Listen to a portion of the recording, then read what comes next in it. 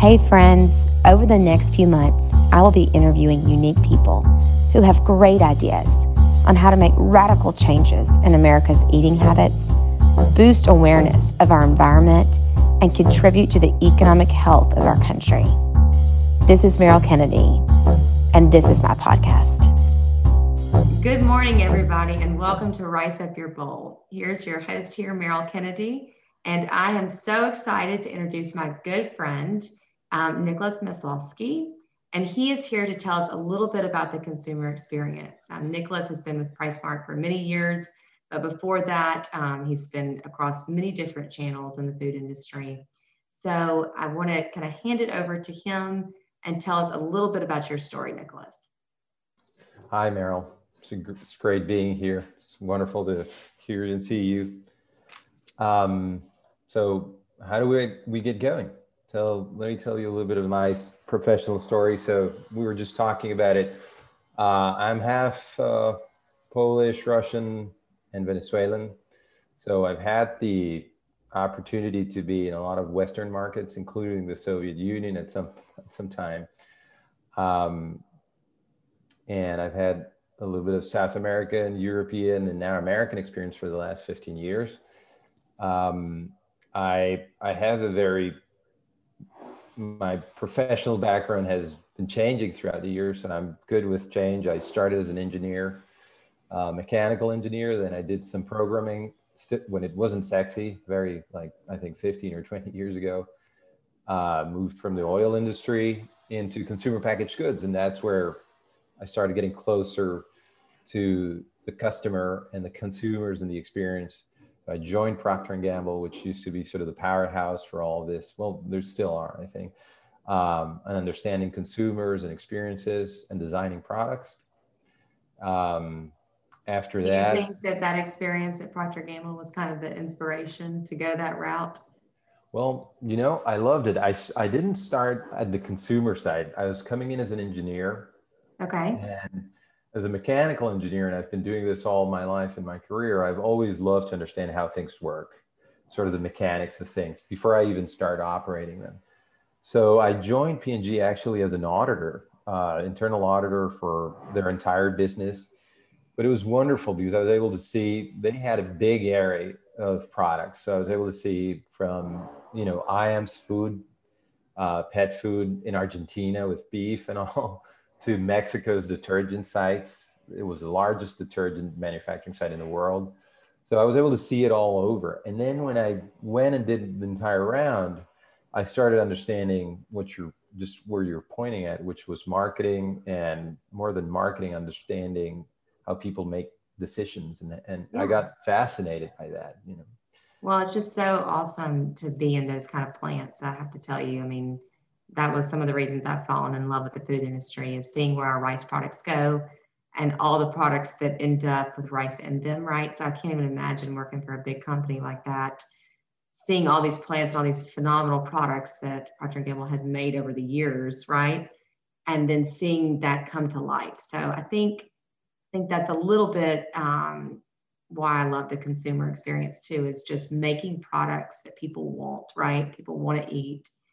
And I mean, I know that many of our customers here might not know what PriceSmart is because we don't have a PriceSmart per se in the US, but PriceSmart is the largest retailer in the Caribbean, correct me if I'm wrong. And they're very similar to a Sam's or a club type chain that we're used to here in the US, correct, Nicholas? Right. Yeah, so speeding towards the end, PriceSmart is a club business. Just again, like you're saying, Sam's and Costco. Actually, the Price family in San Diego, they started with a club concept years ago in the 60s under the flag of FedMart. I think it's a beautiful concept. I think at the bottom of it, and they'll probably say it different ways, but it democratizes buying power. The idea is to join force as members, as buyers, and then being able to access the best products at the lowest price possible. So there's a bunch of other beautiful details in the concept I think they added throughout the years. So the Price family expanded and developed PriceSmart in the Central America, Asia at some point, Caribbean, and now South America, Colombia. So definitely leading club retailer in the region there. So tell us a little bit about, how you're focused on the consumer still today, and how kind of maybe some of your early start helped you for this new role in your life. Let me Because underline what you. consumers are demanding sometimes. No, let me underline something you said. Still today, actually, Yeah. today is the most exciting time to be consumer driven, because now the technology is allowing us to do things we dreamt of doing 15 years ago. The speed at which we're able to get closer to customers, members, consumers is amazing. And I think from a sustainable even perspective that I know you're very into it, I think it also closes the loop and reduces a lot of inefficiencies. We're going towards a world where you don't need to create tons of inventory and then just let it sit. Things are not only, supply chains have not only gone lean, but also product development has gone into this agile mode where we are able to produce something and know very quickly if it works before we scale up. So I think I loved it. I think, for years, on one end I was an engineer, and on the other I was this sort of commercial consumer understanding person, and now it's all coming together. And I think I'm excited about the next 10 years. I haven't thought about that, but I'm sure your engineering brain loves this kind of time in history, because you're absolutely right. Technology and data is changing our world on the retail space, and then it's really helping us to understand what the consumer wants to, because that's essentially what all people that are in the grocery or any retail space want to know, right? They want to know what their consumers want, and whether that's a particular product or how they want to buy it, right? We've talked a little bit about that, but I know that at PriceSmart y'all are focused on doing some online shopping and omni-channel experiences. Is that becoming a major focus for your marketing side as well, Nicholas?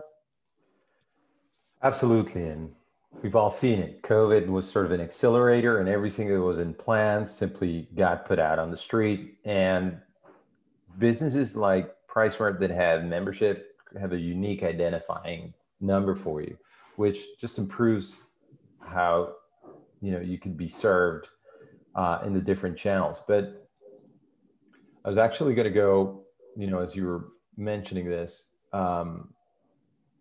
there was a point you just made that so engineering and also the human side. So 2-3 years ago, I with all this big data and analytics that's running around, I decided to go to Stanford and take a couple of weeks there and hear it from the horse's mouth. And where are we going with all this engineering, and how much will we be able to predict people's desires? And the beauty, I think, when I came back from those weeks, and I've been sort of testing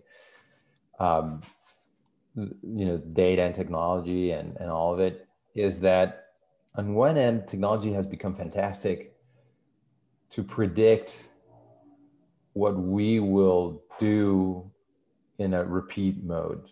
And the data is out there. I think it's about 92% of our decisions are habits. That's unbelievable. 92% of our habits. Our habits. So when people are, all worried about computers, predicting our behavior, they already have, is what you're telling me? Well, they're not. They're actually looking back. They're basically just paying attention about everything we've done. They're keeping, a diary of what we're doing.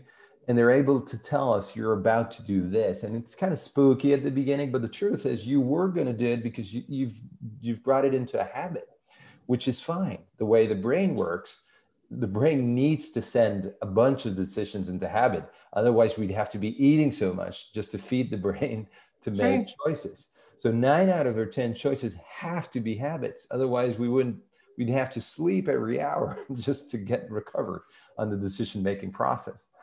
But the beauty is that you and I know it. You can't hold business just by executing 92% every year. That means in a couple of years, you'll be out of business. So there's another 8% that is uncertain, that we don't know what you're going to do. And that 8, 10, 12, 15% we have to figure out to grow business will continue to be unpredictable. So, well, that's the human element, right? I guess that's the difference. The 8% is the difference that makes us between a machine and a human. And it's beautiful. We can change our mind. Yeah.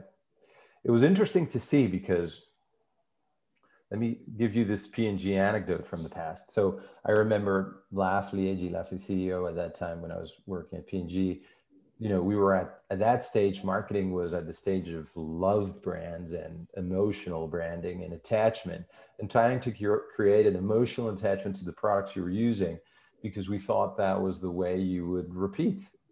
Yeah. Years later, A.G. Lafley, HBR, Harvard Business Review, look it up.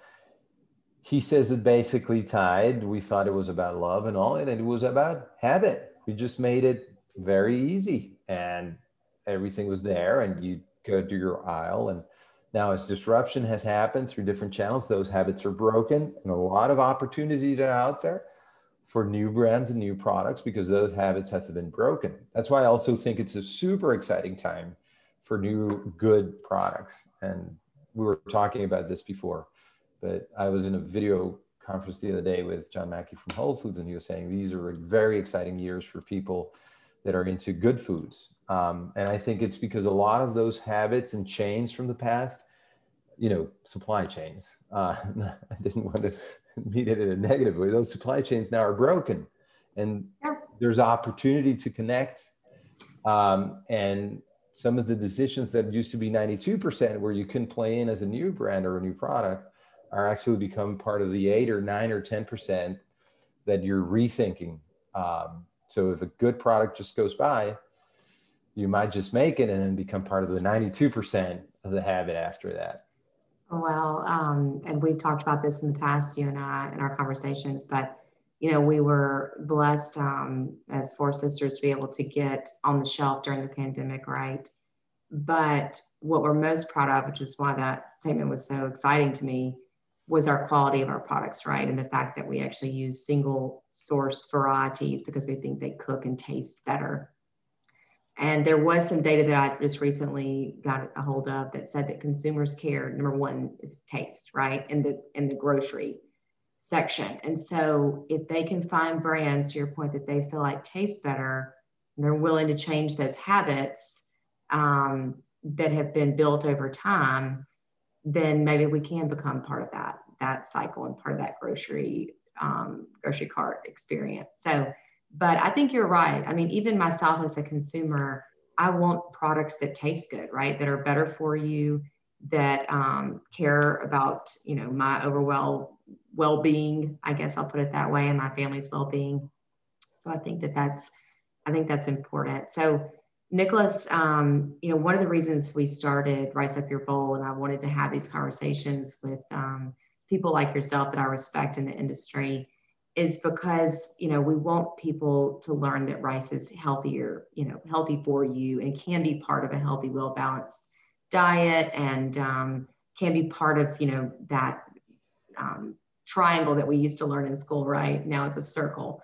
But I just, you know, I know that culturally, you know, you've got a mix of different cultures in your background, but you service a community that eats a lot of rice products in the Caribbean. And then also, you know, where you are in Miami. And so I know that you've told me many times that rice is part of your diet, but tell me a little bit, you know, how can we help our consumers have a better balanced diet? And maybe you're doing something at PriceSmart to influence people to eat better and have a healthier lifestyle. So our region is very rice driven. Absolutely. And actually from two separate sources. And I was thinking about this before our call. You have the Caribbean use of rice, and I'm originally from Venezuela. Venezuela, you know, South American, and actually I am born in a mountain city. We have the longest Caribbean coast. So the country with the most Caribbean coast is actually Venezuela. So we have this influence where, towards the south, there's the Amazon jungle, and at the north, the Caribbean, and then we have the Andes. It's just beautiful geography. But you see it throughout the entire Caribbean, Central America. Most of the national dishes are rice is a piece of it. So Venezuela, it's called pabellón, and then you'll have rice, beans, plantain, meat, and in some case, cheese, fresh cheese. It's actually very natural. And that varies as you go through the rest of the region. In Costa Rica, Gallo Pinto, there's different versions of this sort of Caribbean combination. On the other hand, and I discovered this with my trips, then you have the islands. And in the Caribbean, we have, for example, Trinidad, which is highly influenced by India. I don't know if you know this, but the way that is interesting. 70%, I think maybe this number's wrong, but 70%, I think it's around 70% India, then Afro-Americans, 20%, I don't know. It's in that number. And then there's actually Asian, Chinese heritage. So it's three cultures that blended in Trinidad, and it's wonderful. It's actually Trinidad and Barbados, my favorite Indian restaurant on this side of the world. Beautiful. One of them, it's beautiful. It's next to the Caribbean Ocean with Caribbean Sea with turtles. It's just beautiful if you get the chance to go. And then I think we've all been very used, and I think it's become, Brazil has the largest community of Japanese outside of Japan.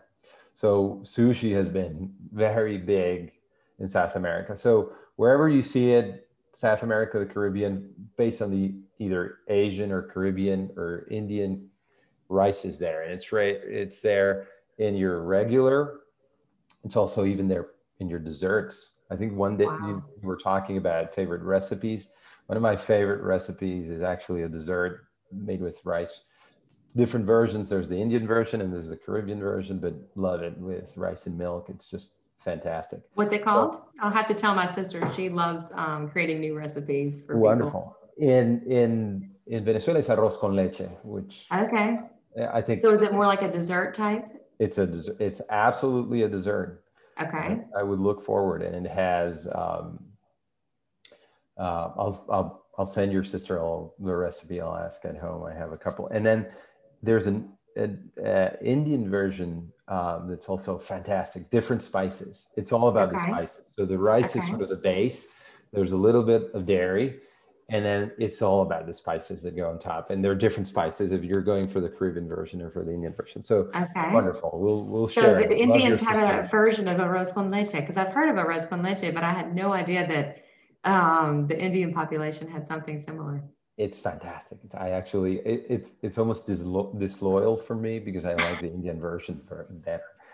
But this, nobody's listening, so no, just we're going public with this. I'm going to get. But yeah, wonderful. I'll send you all those. Love it. The restaurant's called Apsara, actually, in Trinidad and Barbados. So we'll look it up. I'll send you the menu, by the way. Well, next time when we can travel after some of this COVID is over, maybe that's where we need to make our number one spot for our bucket list. Yes, you must. Absolutely. Arroz con leche the Indian way. Yeah. I'm butchering it, actually. I'm going to give you the name of the recipe. It's terrible that I just said that. I'm going to be hated by the Venezuelan and the Indian community both because of what I just said. But that good. I'm willing to go and say it out loud so that people try it. I love it. I love it. Well, it's interesting because all those populations, to bring it back a little bit to, how rice can be healthy, have, to your point, have rice as part of their diet. And we sell a brand name Planters Rice Mill in PriceSmart today, and the product sells extremely well, but mainly because it's part of the cultural fabric of the communities there. And really is, I always tell my friends and family, rice is really not a commodity or a food. Even in parts of the world, it really is almost like fundamental or maybe even a currency, right? It's part of, how much money they have to feed their families on a daily basis. And it is truly woven into the lifestyle. And and communities. And so it becomes part of who they are. But most of them have much healthier lifestyles and much healthier just overall well-being than some of us even here in the US. And so I think we can learn a lot about how they do that and how they eat a balanced life. And this idea of rice and beans is kind of this perfect protein.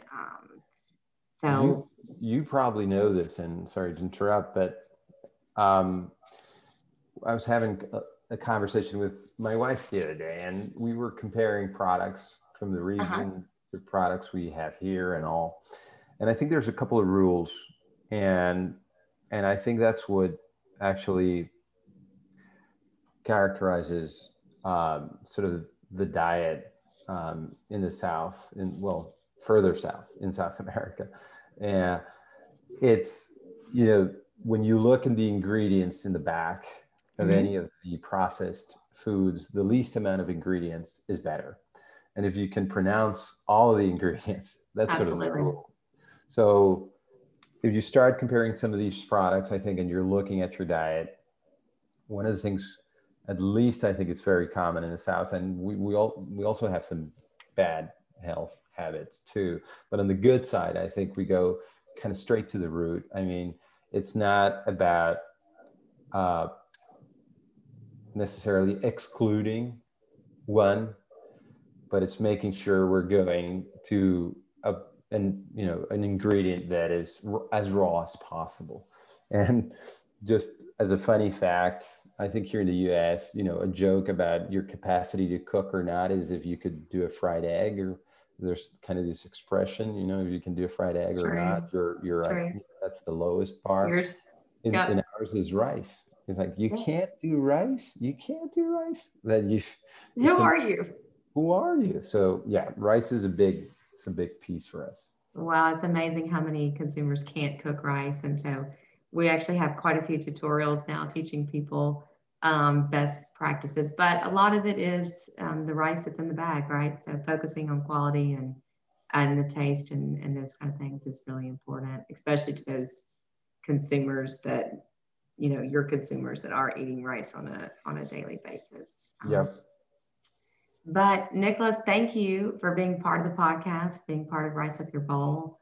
And thank you for talking to me about the consumer a little bit more, because I think we're all going to be focused on how do we really meet the consumer demands after COVID is over, and what does that look like? So I look forward to having lots of more conversations with you as we kind of navigate these waters over the next, 6 to 12 months. And I hope you and your family stay healthy and happy. I know you have a new baby at home, correct, as well? That's absolutely right. Thank you very much. Oh my gosh, you have a COVID baby. Pandemic baby, yeah. You have a pandemic baby. I wish you all the best to your team. I love what you're doing.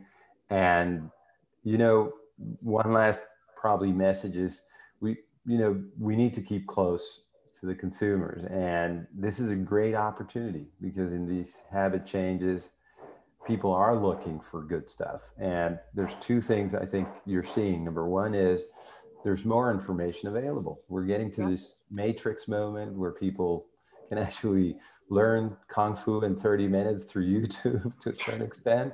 So you're seeing it with Peloton, with, how we've become exercise driven with technology during COVID and all these other apps. And I think sooner than later, we're going to start seeing people more and more aware of what to eat and why, and not only how to exercise and all that. So technology and science is not only making a lot of progress, but it's also becoming available. And so we're going to get a lot of information in that 8 or 9% that's unpredictable. The best way to know is actually testing and hearing. Little tests, send it out. You and I have talked about this. It's just the way to go, and give them a voice. And that voice goes along. Trial. You need trial, right? Trial, very short cycles, and listening, and then giving them an opportunity to talk back because they know. Well, getting that consumer feedback is extremely important as part of, just trying to get a new brand to market for sure. And then creating that loyalty, right? So that real connection between yourself and your customer, because we all are pretty interconnected, especially with food. I mean, to me, food is so personal because it ends up on your, on your plate in your family's house.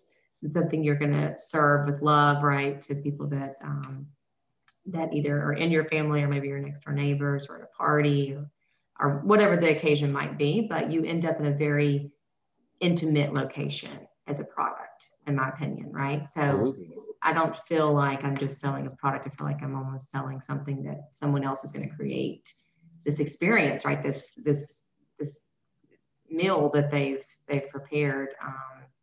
And, hopefully during COVID, we all learned how to cook a little bit better. And that's one of my biggest hopes for the future, is that we continue that, because that idea of the family table, I think, is something that we should all kind of slow down and try to embrace. Maybe not every day, but on a regular basis, so that we can have those personal connections with people. It's important. Absolutely. At least for myself, I felt that was a much needed and one of the benefits of COVID for me. So. Absolutely. I think we're moving away from transactional business to relationships and behavioral business. The tools allow for it. And to your point of dinner, you actually made me think back years ago. I went to Belgium for a year in exchange. They prepared us because in Belgium, you have to sit for 4 hours. Wow. Dinner is a 4-hour meal every day. Initially, it was really hard. And I was telling my kids the other day, it was wonderful after we got through that. And we've sort of tried. We don't get to 4 hours these days of no screen time, dinner together. But definitely, I think you're absolutely right. You're in a centerpiece, and the emotions that are cultivated during that meal generate memorability to every piece of it. So keep it up. It's fantastic. I love it. Wow. And if we could have just all kind of put our cell phones down, then we'd really have something. But look, Nicholas, I really appreciate it. Thanks again for your friendship and also being part of the podcast. And I look forward to, learning more as we continue this journey together. So I hope to talk to you soon. Pleasure. Always, Mary. Thank you. Bye-bye.